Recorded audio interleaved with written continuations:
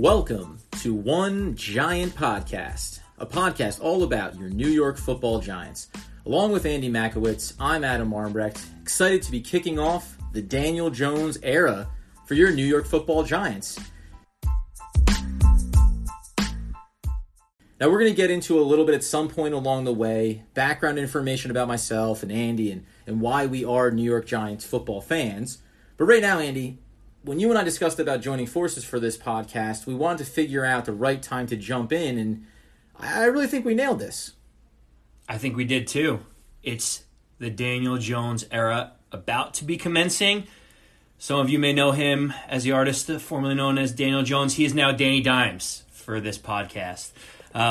When Adam and I started talking about all things Giants, we said the second that they move from Eli Manning and they send him out to pasture and move over to Daniel Jones, it's going to be a perfect time for us to begin our new Giants podcast. And what an exciting time it is. And, you know, if anyone watched the preseason games with Daniel Jones, they know he looked like the real deal and, you know, completed over 85% of his passes, had a crazy quarterback rating of 137. He looked like the real deal. I know it was preseason, but I'm a Giants fan. I need hope right now, Adam. You don't get a Danny Dimes nickname in preseason football unless you're doing something right.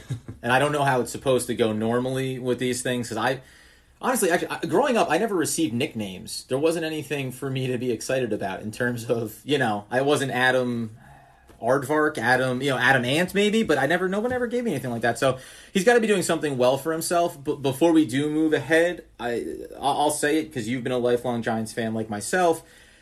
This is a weird time, right? Because we're moving into the Daniel Jones era. We're moving into the next franchise quarterback, hopefully. You know, everyone cross your fingers out there. And then that also means that there's a career ending in Eli Manning. I think for the most part, everybody knows what the history has been these last handful of seasons for the Giants and for Eli Manning. But for you, what are your thoughts on Eli Manning? I mean, his career. What are your thoughts on the transition? I mean, just, you know, give me your brief. I don't know. Is this the opus on someone who's only 38 years old, but in a lot of ways when it comes to sports, like, you know, this is your death in that regard? Eli Manning will go down as sports royalty in New York for winning 2 Super Bowls, being a 2-time Super Bowl MVP, and the way that he won those games, the dramatic throws that he made, the opponent that he beat, arguably one of the greatest NFL teams in history in 2007, the New England Patriots. You look at the totality of his career, and some people have different question marks about how it should have ended and when it should have ended. Holds every record in Giants history as far as quarterbacks go. I mean, he's done a lot. You name any passing record, it pretty much belongs to Eli Manning. And, you know, I think, Adam, you've talked to me about some of the things off the field even. You know, he'll be regarded as one of the greatest Giants of all time. One of the greatest quarterbacks in New York history. But why don't you talk a little bit about some of the noteworthy things he's done off the field? Well, listen, and on the way, we're actually lucky enough to be doing our first podcast together, which is not always the case in these situations. But on the way up here, we were exchanging just some of that sentiment because Daniel Jones just had his first podcast. We're coming on, first press conference, sorry. We're coming in on Wednesday, which is typically when we're going to want to do these things because, as you know, this is when you get injury reports, you get a little bit of perspective about the upcoming week ahead. So Daniel Jones gives his first press conference as the starting quarterback. You also have the first interview with Eli Manning not being the starting quarterback, and it was up on Twitter, just his response to the questions from Eli Manning where it really actually made me sad because he said, it is what it is. I don't want it to be the case, but I'm going to do everything to help Daniel Jones get ready. I'm here to help the team win. And it was everything that you want to see just from like a class, professionalism, all that stuff. And someone else actually put this up. And as we go along on this, I'll do my best to, in show notes, always give people credit who are doing some of the legwork out there on social media. But, you know, the noteworthy things, 150,000 kids a year attended the Manning Children's Clinic.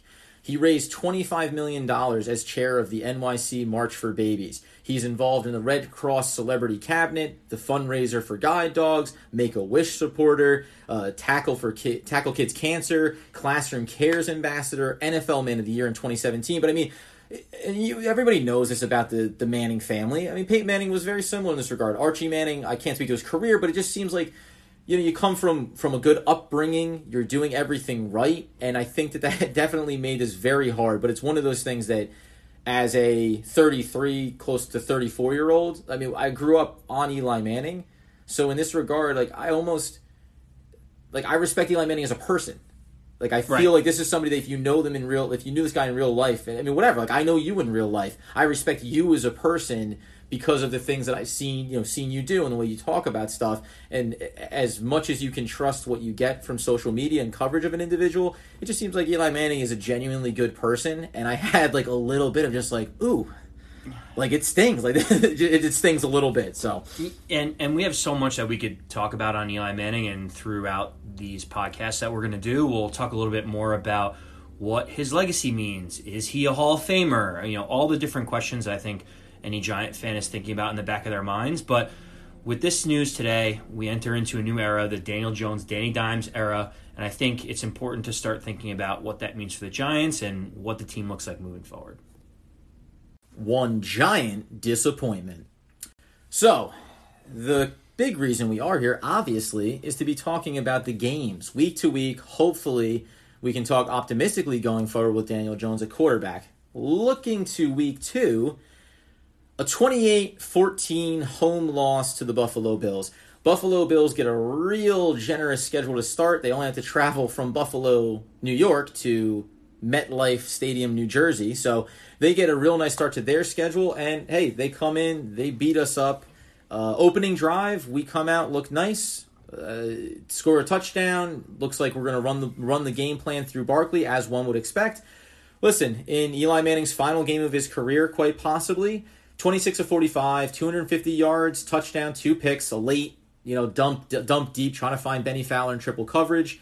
Barkley, 18 carries, 107 yards, touchdown. Benny Fowler led the receiving corps with 5 for 51. On the other side of the ball, Josh Allen, 19 of 30, 253 and a touchdown. Nothing too flashy. Frank Gore kind of comes in garbage time in this one, 19 for 68, gets a touchdown after a questionable penalty call against Lawrence. And Beasley, this guy doesn't go away, does he? Leaves Dallas and ends up against us on the Bills, 4 for 83. So that's just your basic coverage of the game.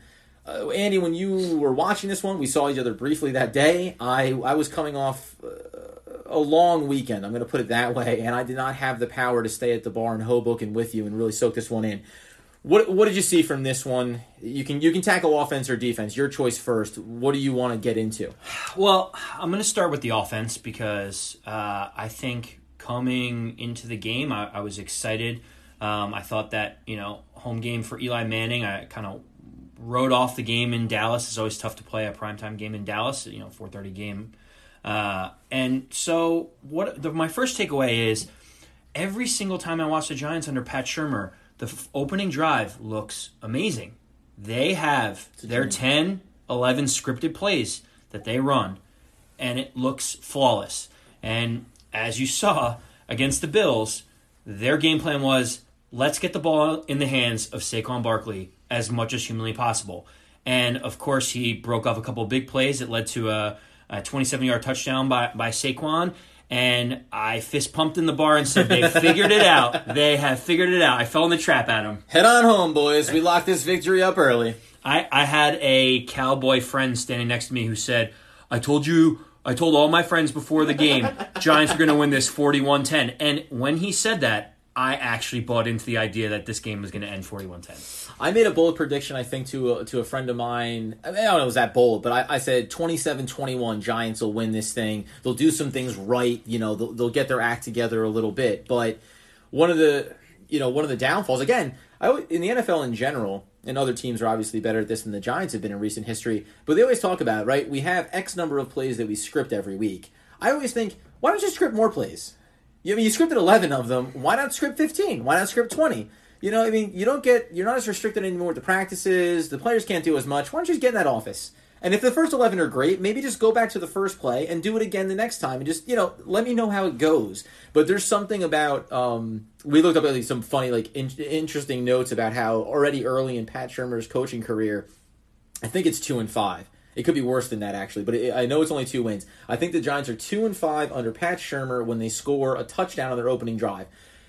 how does that add up, right? Shouldn't that be a barometer of success for a team? Instead, it's like, and now they're a bad team, so that's a misnomer, I guess, in some ways. But still, if you're scoring on your opening drive, that should mean you can score again. They end up scoring 7 points over the next 3+ quarters. Yeah, and I think that's more of an indictment on Pat Shurmur as a coach as a whole. If you look at his win-loss record, it's not that stellar. With previous head coaching stints. I think one of the most telling things on offense, and I know that how the game is going and the score line will dictate exactly how some of these stats go, but 36-year-old Frank Gore got more carries than Saquon Barkley.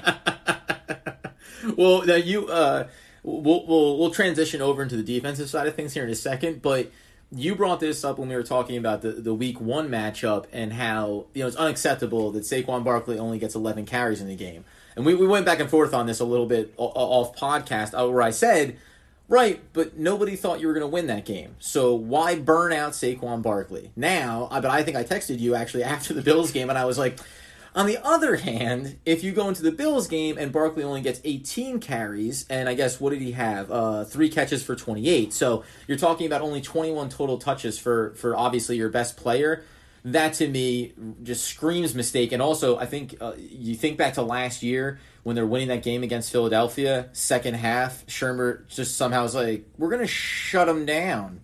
And that's okay, right? So there's definitely something in the play calling there that I don't know. I don't know what the logic or strategy approaching that is, but it definitely seemed a little bit off. The last little note I'll say on offense before we get into what has been just a delightful defensive experience, and I heard an interesting stat today too regarding the defense, but you look over the receiving line for the Giants as well. Now, Benny Fowler leads all receivers, and we're going to get into this in a little bit in terms of what injuries the team is dealing with.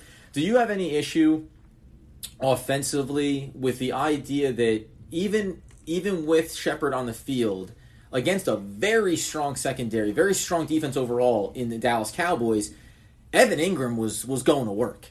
He was going to work all day. So I take a little bit of issue that, again, this is a play calling thing. How do you end up knowing on the front end? This wasn't an injury that happens in game. You know you're not going to have some of your key guys. We all know Golden Tate's on suspension. How do you find yourself not heavily leaning on Evan Ingram and Saquon Barkley and not finding ways, give me the game plan where you get the ball in their hand. We saw week 1 actually against Dallas, right? Little bubble screen for Evan Ingram behind the line of scrimmage and let him run, let him use his speed, right? He has wide receiver speed. So do you take any issue there? Yeah, while Evan Ingram didn't lead the team in targets, he did lead the team in receptions. So it kind of almost speaks more to what you're talking about, is he didn't even lead in targets and he's catching the ball and he's trying to make things happen. Yeah. And I agree with you. You put the ball in your playmakers' hands. We know, and we talked about Eli Manning a few times, but we know that he's not the most nimble or mobile quarterbacks, and he's not going to extend plays to give some of the other wide receivers downfield a chance to open things up. And so your 2 most explosive players on offense are Saquon Barkley and Evan Ingram.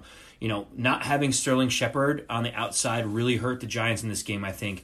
Knowing that no wide receiver can get separation, it meant the Bills' defense could sit there and say, we can play single coverage on the outside, we can stack the box, we can start to slow down Saquon, and they pretty much did that after the first series that the Giants scored on.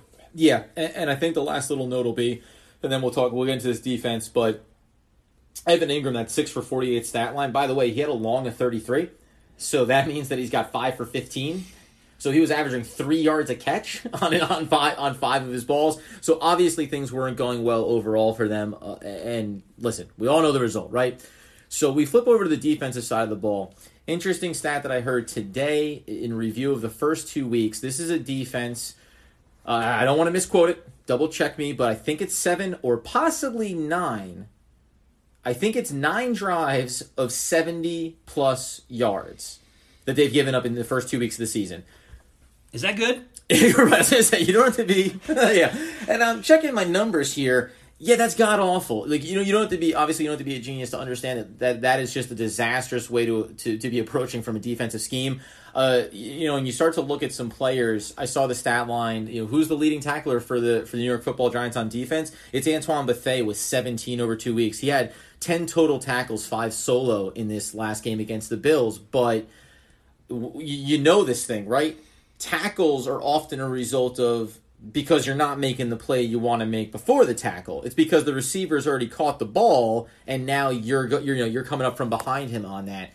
When we look at this defense, it was hard to gauge, I thought, even in the game against the Cowboys, but we'll leave that where it was. In week 2, I anticipated that you would see some more pressure up front, and that maybe some of these guys on the back end were just going to play better because you don't have as many dangerous weapons to work with. Now, overall, they probably did perform, quote unquote better. But you mentioned it on the offensive side of things. When you've got a 36-year-old running back who's taken the ball 18 times in a game, that's because it's garbage time. And that's because the game doesn't matter anymore. So if this had been a more competitive matchup, I don't know what the Bills would have ended up putting up. This could have been 35 like it was against Dallas. Could have been more than that if it was required.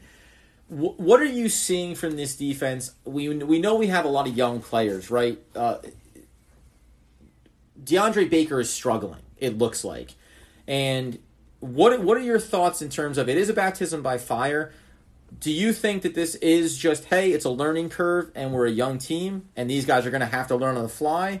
Are there any red flags early for you, or is it too early to make those kind of judgments, I'll say? So, I have 2 thoughts on that. First, with DeAndre Baker, I think in college, he was the physical wide receiver that could cornerback that could get up into a wide receiver's face and make them uncomfortable. And I think the speed and the sheer size of NFL wide receivers is giving him a little bit of a challenge. I think he's struggling on the outside, but what's not helping him is the defensive line play right now. We're getting no pressure on the quarterback.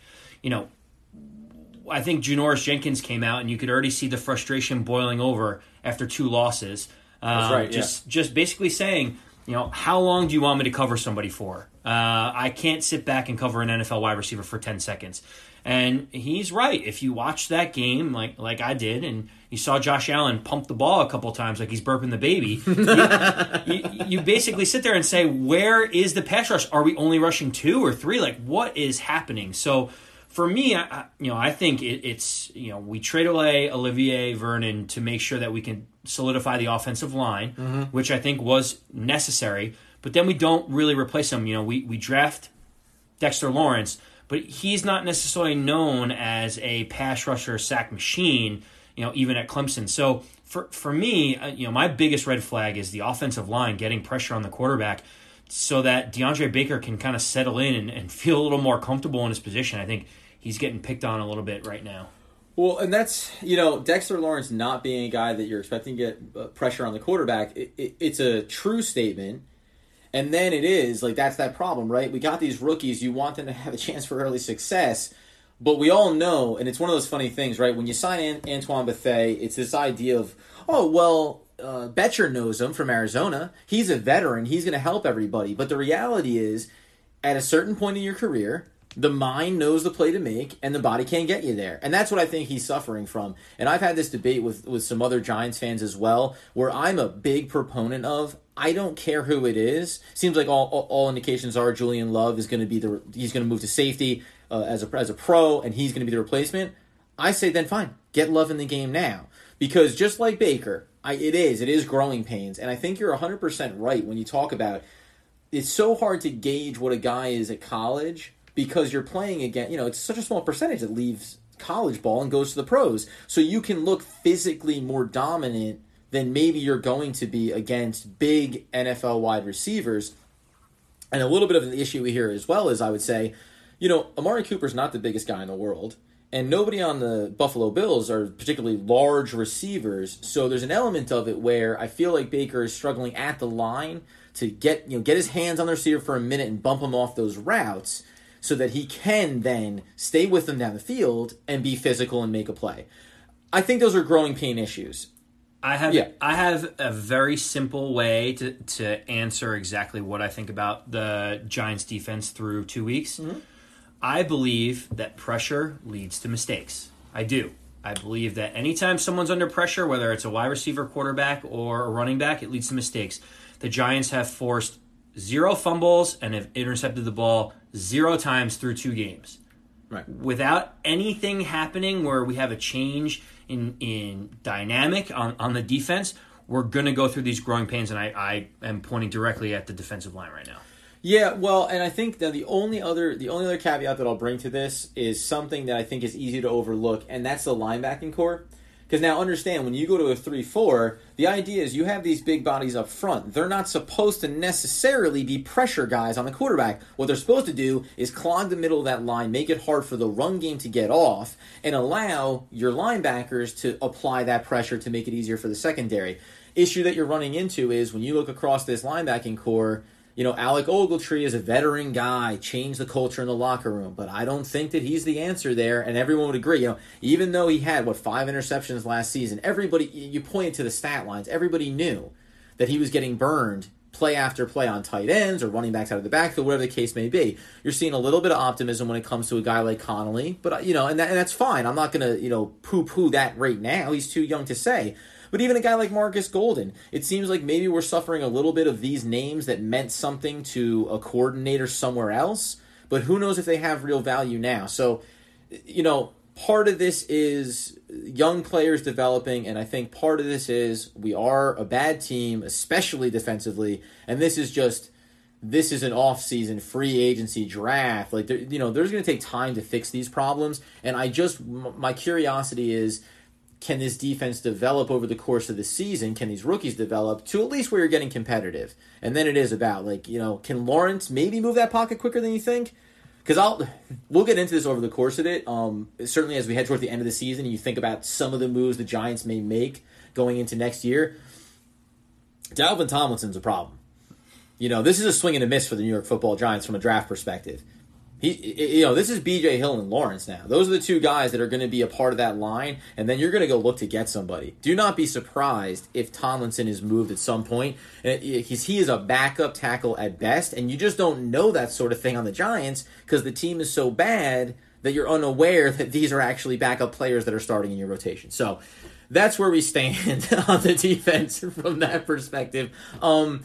I guess I don't like to spend a lot of time on news and notes from special teams. It's noteworthy, I guess, that Rosas did miss his kick in this game. It was a 40-plus yard kick, so I'm not going to get too much on top of him about that. And then I think the only other note that I make is that a guy that you brought in Cody Core to be a special teams player actually ends up catching 3 for 30 balls in this game. So, this is a weird one. There's injuries. There's a lot of stuff going around in this game, so I don't want to get too much on top of it. I mean, do you care at all about special teams, or can we just... No, I think the easiest way to sum it up is depleted offensive weapons on the wide receiving core. No pressure from the pass rush, whether that's from the linebacking core or the defensive line. And special teams, leaving points on the board. You put those 3 things together with no turnovers, and we get a 28-14 win by the Buffalo Bills. So... I got to have you wrap things up more often because otherwise I don't really know where these things go from here. One giant update. As we start to think about where they came out of this week and what they're going to be looking to in week 3, we just want to give the news and notes. On a Wednesday, you always get the reports from the teams, who's healthy, who's not, who's in, who's out. So I'll just give you the brief bullet points here. Zeitler comes up with a little bit of an injury on the shoulder. This happened during the game in week 2. He came in and out a little bit, I think, actually, throughout it. So as of right now, not wearing pads and was just participating in the walkthrough portion of practice. Sterling Shepard was wearing a yellow jersey. Everyone knows that's a bit of a bad sign there. So I'm not entirely optimistic that he's going to be back necessarily for week 3. Likewise for Cody Latimer, he's in concussion protocol. I don't anticipate him being anywhere near this field for week 3 as well. Grant Haley had an illness, but I think it's just, legitimately just sick. So I don't see a problem there, and he's not necessarily the most concerning component for the team. Last but not least, 2 notes. One, Darius Slayton, the groin hamstring injury. He returned to practice. I don't know if well, I'll say this. They're probably not going to rush him back, but there's an optimistic chance that he will return for week 3. And then a little bit of a roster move. They go ahead and move on. They waived Paul Perkins and picked up a tight end. I'm not going to try to pretend to lie to you. I've forgotten his name already. And all I know is it makes the 5th wide receiver, the tight end that the Giants have on their roster. Just give me your takeaways here. Daniel Jones is coming up on his first career NFL start. We have a concern on the offensive line, and we obviously have our concerns with Golden Tate still suspended for another 2 weeks in the wide receiving corps. Any concerns that we should be worried about here? As you laugh about it, yes, there are concerns. I think. Or do you love number twos or number 3s across the board? That's always helpful when you're breaking in a new rookie quarterback on the road. Yep. But yeah, I think Zeitler is obviously the most concerning. As we talked about before, we give up our biggest pass rusher in Olivier Vernon to get him, and we expect him to really shore up that right side of the offensive line. And having him dinged up is a big concern for me, especially with Jones needing probably a little bit more time and that veteran, on the offensive line. But we're hoping to get Sterling Shepard back. I feel good about him coming back off the concussion protocol. I know Cody Latimer was a little hurt, but I think. We talked about last week a little bit of excuses for Eli Manning, saying that the wide receivers weren't there. I'd like to see those wide receivers there ready for Daniel Jones so we can kind of see where the Giants are at as a full team. Yeah, and this is a little bit it's slightly outside of the purview of the update for the roster. But do you find it at all odd, the choice of the timing? Daniel Jones gets his first career start, and you're looking at a roster that is dealing with these injuries. If you're going to start your quarterback, and I understand when you look at the schedule, it's either probably now or maybe next week against Washington, and then after that, you maybe want to save him away from the Vikings and the Patriots and some of the more difficult matchups just to get his feet wet. But are you at all thinking, boy, it's an odd time to bring in your rookie quarterback when you're missing these components, or is it just the reality of he's going to come in at some point and injuries are going to happen? And honestly, if you want, I'll ask you a question, but also give you my own answer to it. He's your number 6 overall pick. Whenever you're going to choose to start him, that's when you're going to choose to start him, and it's time to play. Yeah, I don't think, we can discuss this when there's a little bit more time, but I don't think that Eli Manning was the root cause of all of the problems, especially in the first 2 weeks. He threw for over 300 against Dallas, even though it was a blowout, and he looked serviceable against Buffalo. But yeah, there's a tipping point, and you don't want to lose the fan base. You want to give the fan base hope when you start seeing things really turning sour. I also think that while they may not come out and say it, Eli is 116 and 116 as a starter in the NFL. And do you want him to take a loss and then make the change at Washington and he's an under 500 quarterback? Do you want to do that to Eli? Do you want to ruin his Hall of Fame chances? So, as brutal as this is for Eli, I think there's a lot of different factors that came in. But you know what? I'm excited about the Daniel Jones era. You draft him number 6. You expect him to be a starter in the league. You expect him to be a high-end starter in the league. And you know what? Against Tampa Bay, no better time than now. Yeah, and I agree with you. We're going to touch in a little bit to some of those topics that you mentioned there as we wrap up the podcast in a little bit.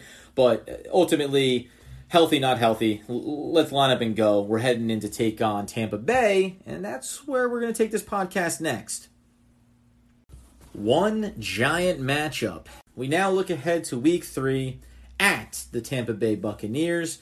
New York Football Giants coming in the door. So, as we head into this matchup, we will be down 2 spots in the power ranks of the NFL to 31. No, don't worry, Andy. We're above the Miami Dolphins.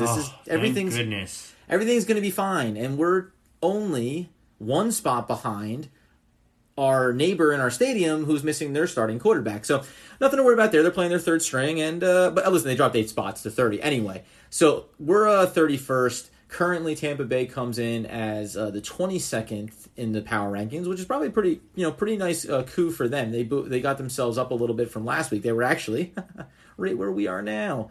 So as we head into this matchup, I'm going to go ahead and just bring in the offensive side of this because we all know Daniel Jones is starting. Okay, so 15.5 points per game. That's 26th, as you would expect. It's not impressive in an offensive-driven league. Now, yards per game, however, at 420 is 6th, 280 passing yards is 11th, rushing yards at 140 is 8th. We're having success offensively, except for in that very casual area, doesn't mean a lot of actually scoring points. What are your... I'm going to put it over to you just as far as what are you looking for as we enter into this game? What are you thinking about the matchup?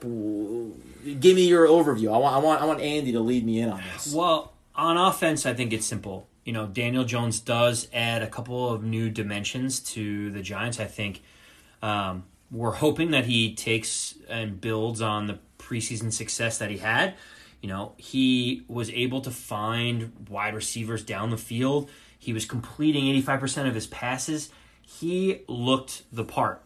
And what I'm excited about is hopefully getting Sterling Shepard back. We give him a weapon on the outside that he can be able to connect with and build a rapport with. You know, we just signed Sterling Shepard to a big contract in the offseason, so they're kind of married at the hip for the next couple of years at least. So you're going to beat that Shepard drum, aren't you? Yeah, I am indeed. And I think that we want to make sure that he has those weapons. He's looking at Evan Ingram. He's looking down the field to Sterling Shepard.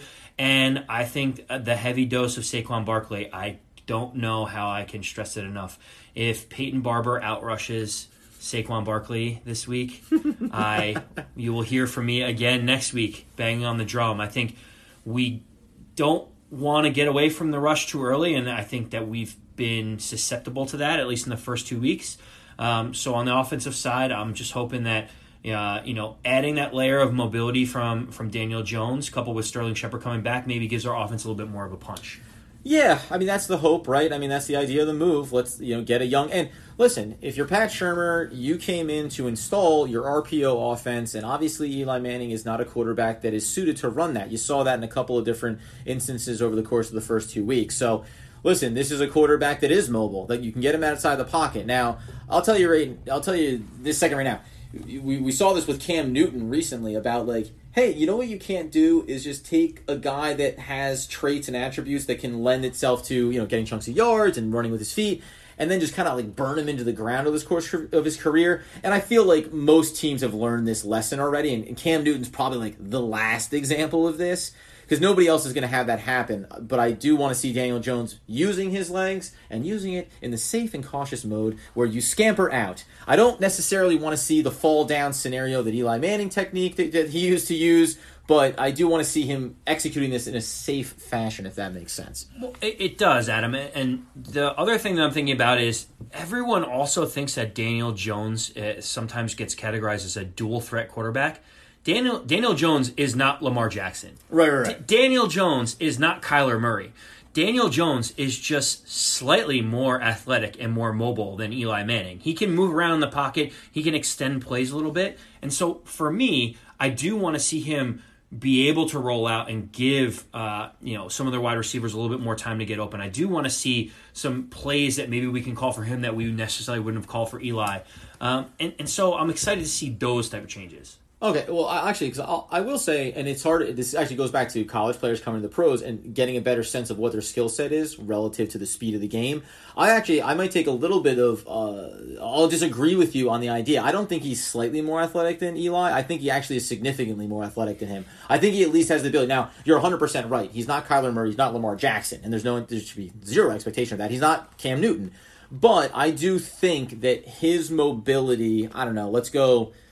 without getting hit in the middle of the field because he can't figure it out, Mitch Trubisky style. Sure. He's a guy that does have the ability to use his feet to impact the game, and I think that means that he's significantly better in that regard than Eli Manning. But that's fine. Well, and the proof will be in the pudding. We'll come back next week and you'll tell me what an idiot I was. But let's go offensive stats, because I want to get your take on Jameis Winston and what we can expect from him this week. When we look at the offensive comparison of these teams, a couple of notes, and this speaks to what you want to see from Saquon Barkley, what you want to see from Pat Shurmur in play calling. Over the first 2 weeks, obviously you're playing from behind. I don't think it's any excuse to have a 28% rush play to 72% pass play. I don't care if you're down. Even in these games, you should still be committing to the run. Now, you and I have disagreed about the idea about how many carries Barkley should get in a game that maybe you don't expect to win or you see is getting away from you.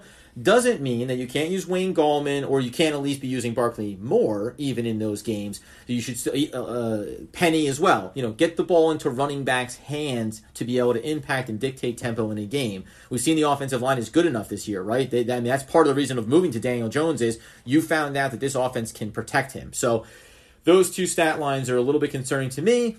Third down conversion is the other area as well. Giants only converting just under 22% of these. So everybody knows it. If you can move the chains, that's a good thing. And if you can't do it, you're going to lose games. So these are areas offensively that I'm worried about. And silver lining is that they converted the limited opportunities in the red zone. They're converting 60% of those, which is nice. But if you're not there often enough, converting a high percentage really doesn't matter. Let's stay here right now with the offense on Tampa Bay's side. They're pretty even split on their offense on rush to pass ratios, 55% pass, 45 run, and they're converting 30% of their third downs. What are you seeing offensively from Tampa Bay in this game? Well, I just want to start with an interesting stat, if I can, Adam. So, in total QBR, which takes all different things in terms of points added, their ability to pass and run, all the different factors that factor in. Just want to let you know that Eli Manning was 23rd when they benched him. Jameis Winston is actually ranked 26th. So, yeah, actually, you know what? Brief interjection here. That's really important, right? Because no matter whatever, the consensus is that Eli Manning is not necessarily a starting quarterback in the NFL anymore, and you're telling me that Jameis Winston is somewhere just behind that. Yes, exactly. And I think that's a telling stat where when we talk about what's wrong with the Giants, Eli Manning doesn't play defense. He doesn't help force turnovers. He can't get pressure on the quarterback. He can't do these certain things. And when you look at it, that's kind of why that was a symptom of the actual problem. But when we talk about the Tampa Bay Buccaneers, surprisingly 1-1, surprisingly went into Carolina and beat Carolina. Mm-hmm. I know Cam Newton was dinged up during that game, and he certainly doesn't look like himself on the field. He doesn't look like himself off the field wearing Little Bo Peep headdresses and scarves. So, I mean, I understand that the hairdo is my thing. That's what I want to know about, is the hairdo. And there's a little bit of jealousy there, by the way. I know. He can pull that off. Yeah. You certainly cannot. Well, we'll see. We'll see. I'm growing it out. But I think that just proves that if you have a sound team, you can win football games. And when Jameis isn't necessarily playing the best football of his career, he has defense that can hold the opponent down when they start marching down the field. They do rush the ball. They have a two-headed monster with Ronald Jones and Peyton Barber that they try to feed the football to.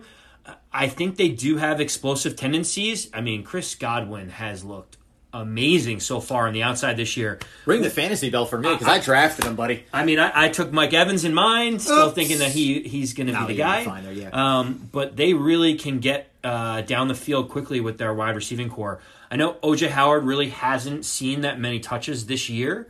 It's been a lot on the outside, but I'm nervous about the Giants' defense against this Tampa Bay offense. They do have playmakers on the outside, and while Jameis may throw a pick six to other teams, he may not throw it to our team. Well, ring the fantasy bell again, because I also have O.J. Howard in one of my leagues, and that's, everyone knows if you're a part of that, goose egg. So, but there definitely are weapons on there. So let's tie this into the defensive comparison about these two teams, right? You can be, and I think Josh Allen is a different case because he's year 2 and he's developing, so you can probably look back on this in the middle of the season and think, oh, well, no, Josh Allen is taking that next step in his progression, so him looking effective is something you expect. Same thing with Dak Prescott. He's a legitimate top 10 quarterback in the league at this stage of his career.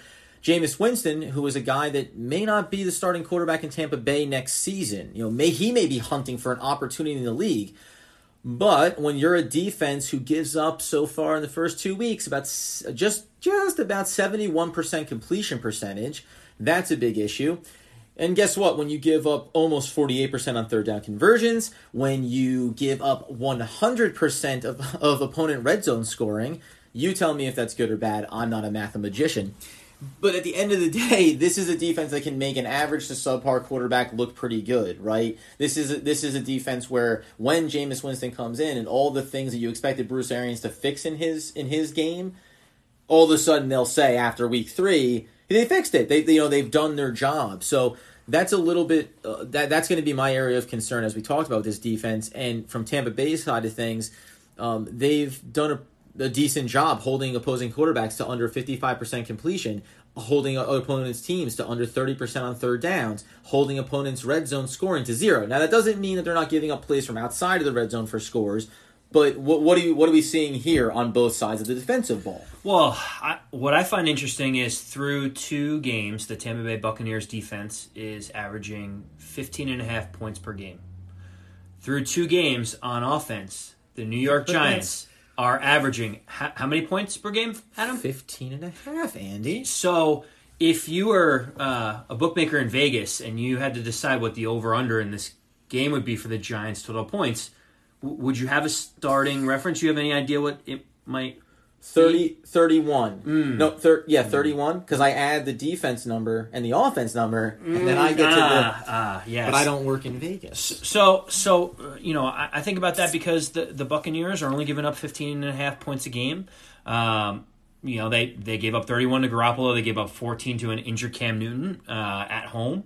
But, I'm interested to see how the defense comes out and plays, especially against Daniel Jones. Are they going to apply pressure against the rookie QB? Are they going to send unique blitzes and different packages that he hasn't seen in the preseason? Because we all know they send their most vanilla lineups out there and schematics out there. So for me, what I'm curious to see is what the Tampa Bay Buccaneers defense is going to throw at Daniel Jones, knowing that he's a rookie making his first start on the road.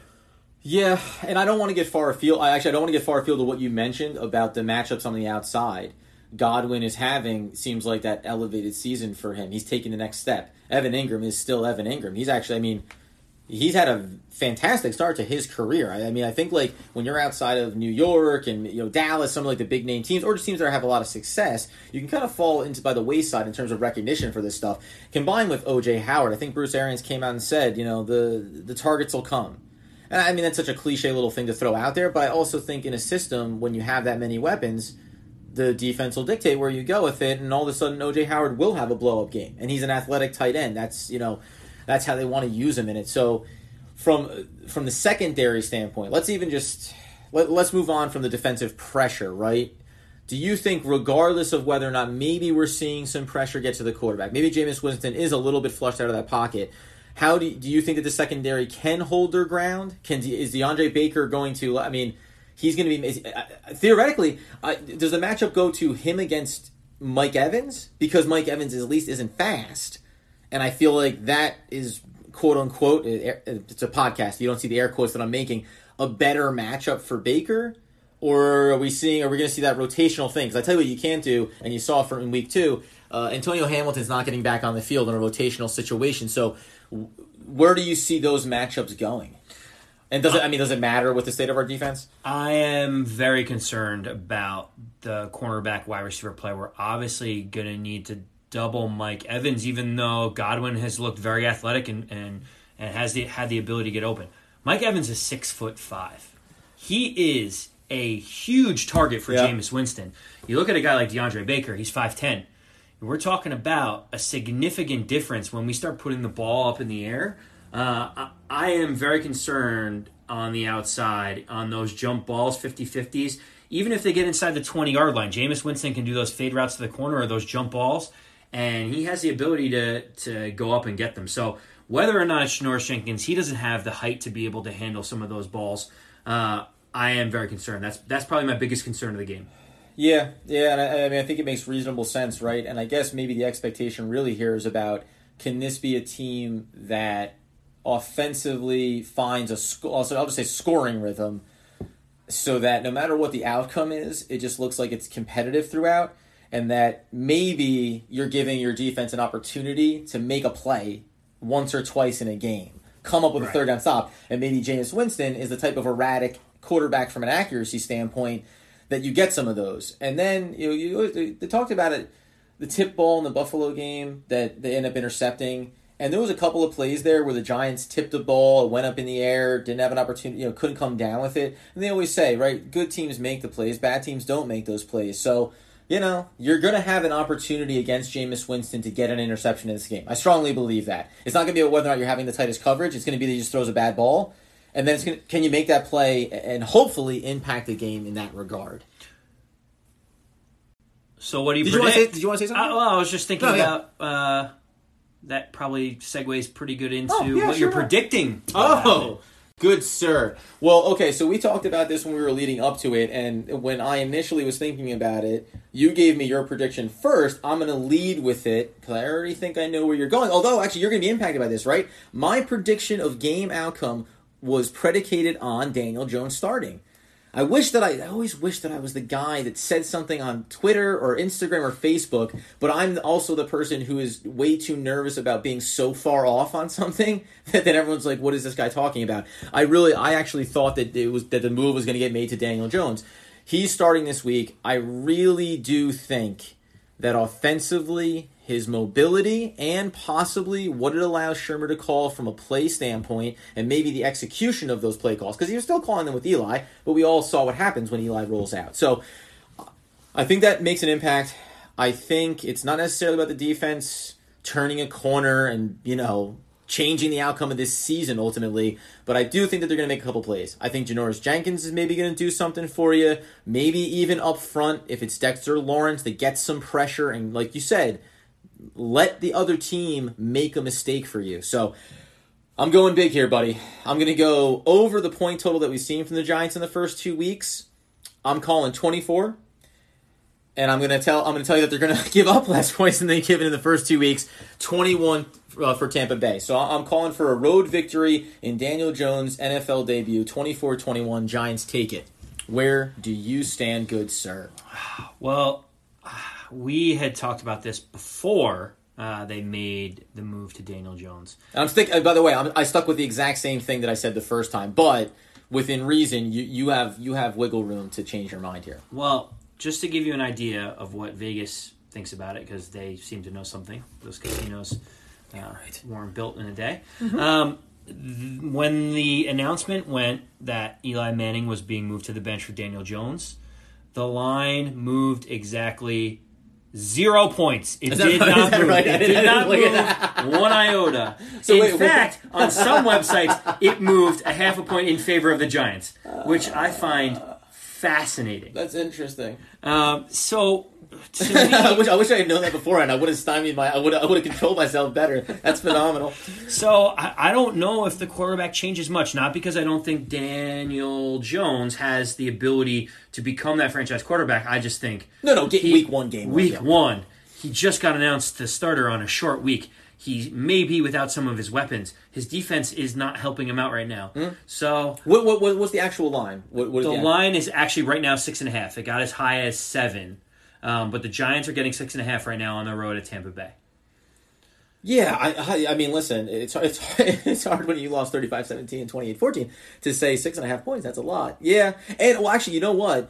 And this is the perfect. The perfect time. That could be a bit of a misnomer, but I'm gonna bring it up. One of the factors about Tampa Bay and playing them is that they have the ex-New York Jets coach, Todd Bowles, who is a really good defensive mind. And that's actually something that I think does play a big role in this when you have a rookie quarterback starting. They can bring out the looks, the different things to try to fluster a guy early on. So that I think is going to be a huge factor in terms of the success or failure in this game. But I'm sorry, did you gave me a lot of Vegas lines, but I didn't hear any predictions in there. So if I had to figure out what we're going to do in the new Daniel Jones era, in the Danny Dimes era, my first prediction is going to be the Tampa Bay Buccaneers 24, the New York Giants 14. Oh, my God. I thought he was going to go. Do you remember what you had said when we talked about previously? Were you at the same line? When we talked before, when Eli Manning was starting, yes. I said that it was going to be 27-10. Yes, okay, that's right. Yeah. So I think, I think that closing the gap. I'm similar to Vegas. I don't think it changes that much, but I think we do have the chance at upside. So 24-14. All right. I mean, listen. I mean, obviously, and listen. I know that making the leap to 24 points is is big. I am looking at the idea that we have moved the ball well, and unlike games last year when it felt like you were playing against backup quarterbacks and when you were down by 14 in the fourth quarter and you got a bonus freebie drive of 70 yards to make stats look a little bit different, that hasn't really happened in these first 2 weeks, right? I mean, Eli throws the bomb interception against Buffalo, the game's wrapped up, nothing really happened in the Dallas game late, so these rankings should actually be somewhat predictive for what we can expect from them. This is probably going to be the best defensive coordinator they've gone against. I don't know if it's the best defensive personnel that they've gone against, but so I know that I'm definitely trending on the side of optimism here, but I think if you're going to have optimism, these next couple weeks are the time to have it, because we all know down the road, you'll hear from us in the coming weeks, but there's some really ugly matchups from a defensive standpoint for a rookie quarterback, and an offense that's trying to still figure things out. So there you have it, folks. 24-14 says Andy. 24-21 says a ludicrous New York Football Giants fan in myself. One giant outro. So we had actually planned to have a bit of a segment here that we had laid out prior to the Daniel Jones officially starting. So rather than dive into that, Andy went ahead and off script jumped segments on me, which was fine because you'll hear it in the podcast. I riff. I don't get bogged down in confusion or stare blankly at my computer for 1 or 2 seconds too long. I dive right in, right? Adam, you gave every single prediction except the final score during one segment. So. Well, and that's they call that an unsuccessful tease, is what they say. So, so we're going to get into some other things in regards to the New York Football Giants as a whole and the organization. We're going to save that for a later date. For right now, obviously we're looking ahead to this Tampa Bay Buccaneers matchup and the debut of Daniel Jones. Now, this is the maiden voyage of the One Giant podcast. We are really excited to be starting this thing. We're optimistic that as we build and grow it, people are going to want to build and grow with us. There's going to be some things that you can obviously always do. You head over to iTunes, Spotify, wherever you get your podcast. You can head over to anchor.fm. That is our podcast hosting platform. And you can get any of these links right through that website as well. Currently, we are on Instagram. We are on Twitter at One Giant Podcast. Excuse me. So you can follow us on the social media. Give us some feedback on what you heard here today. We love to hear from everyone. We want to know if you want to hear more about what's going on in fantasy, who's a person that we need to be looking at, who needs to start, who's the next breakout person for the Giants. If you want to hear a little bit more about some of the press conferences and feedback from Pat Shurmur or Dave Gettleman, we're more than happy to do that. The more feedback you give, the better the content is.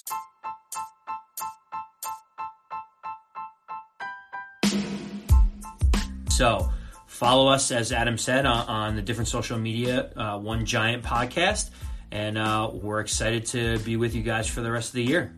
You better believe it. Hey, I'll check in with you next week following a New York Football Giants victory.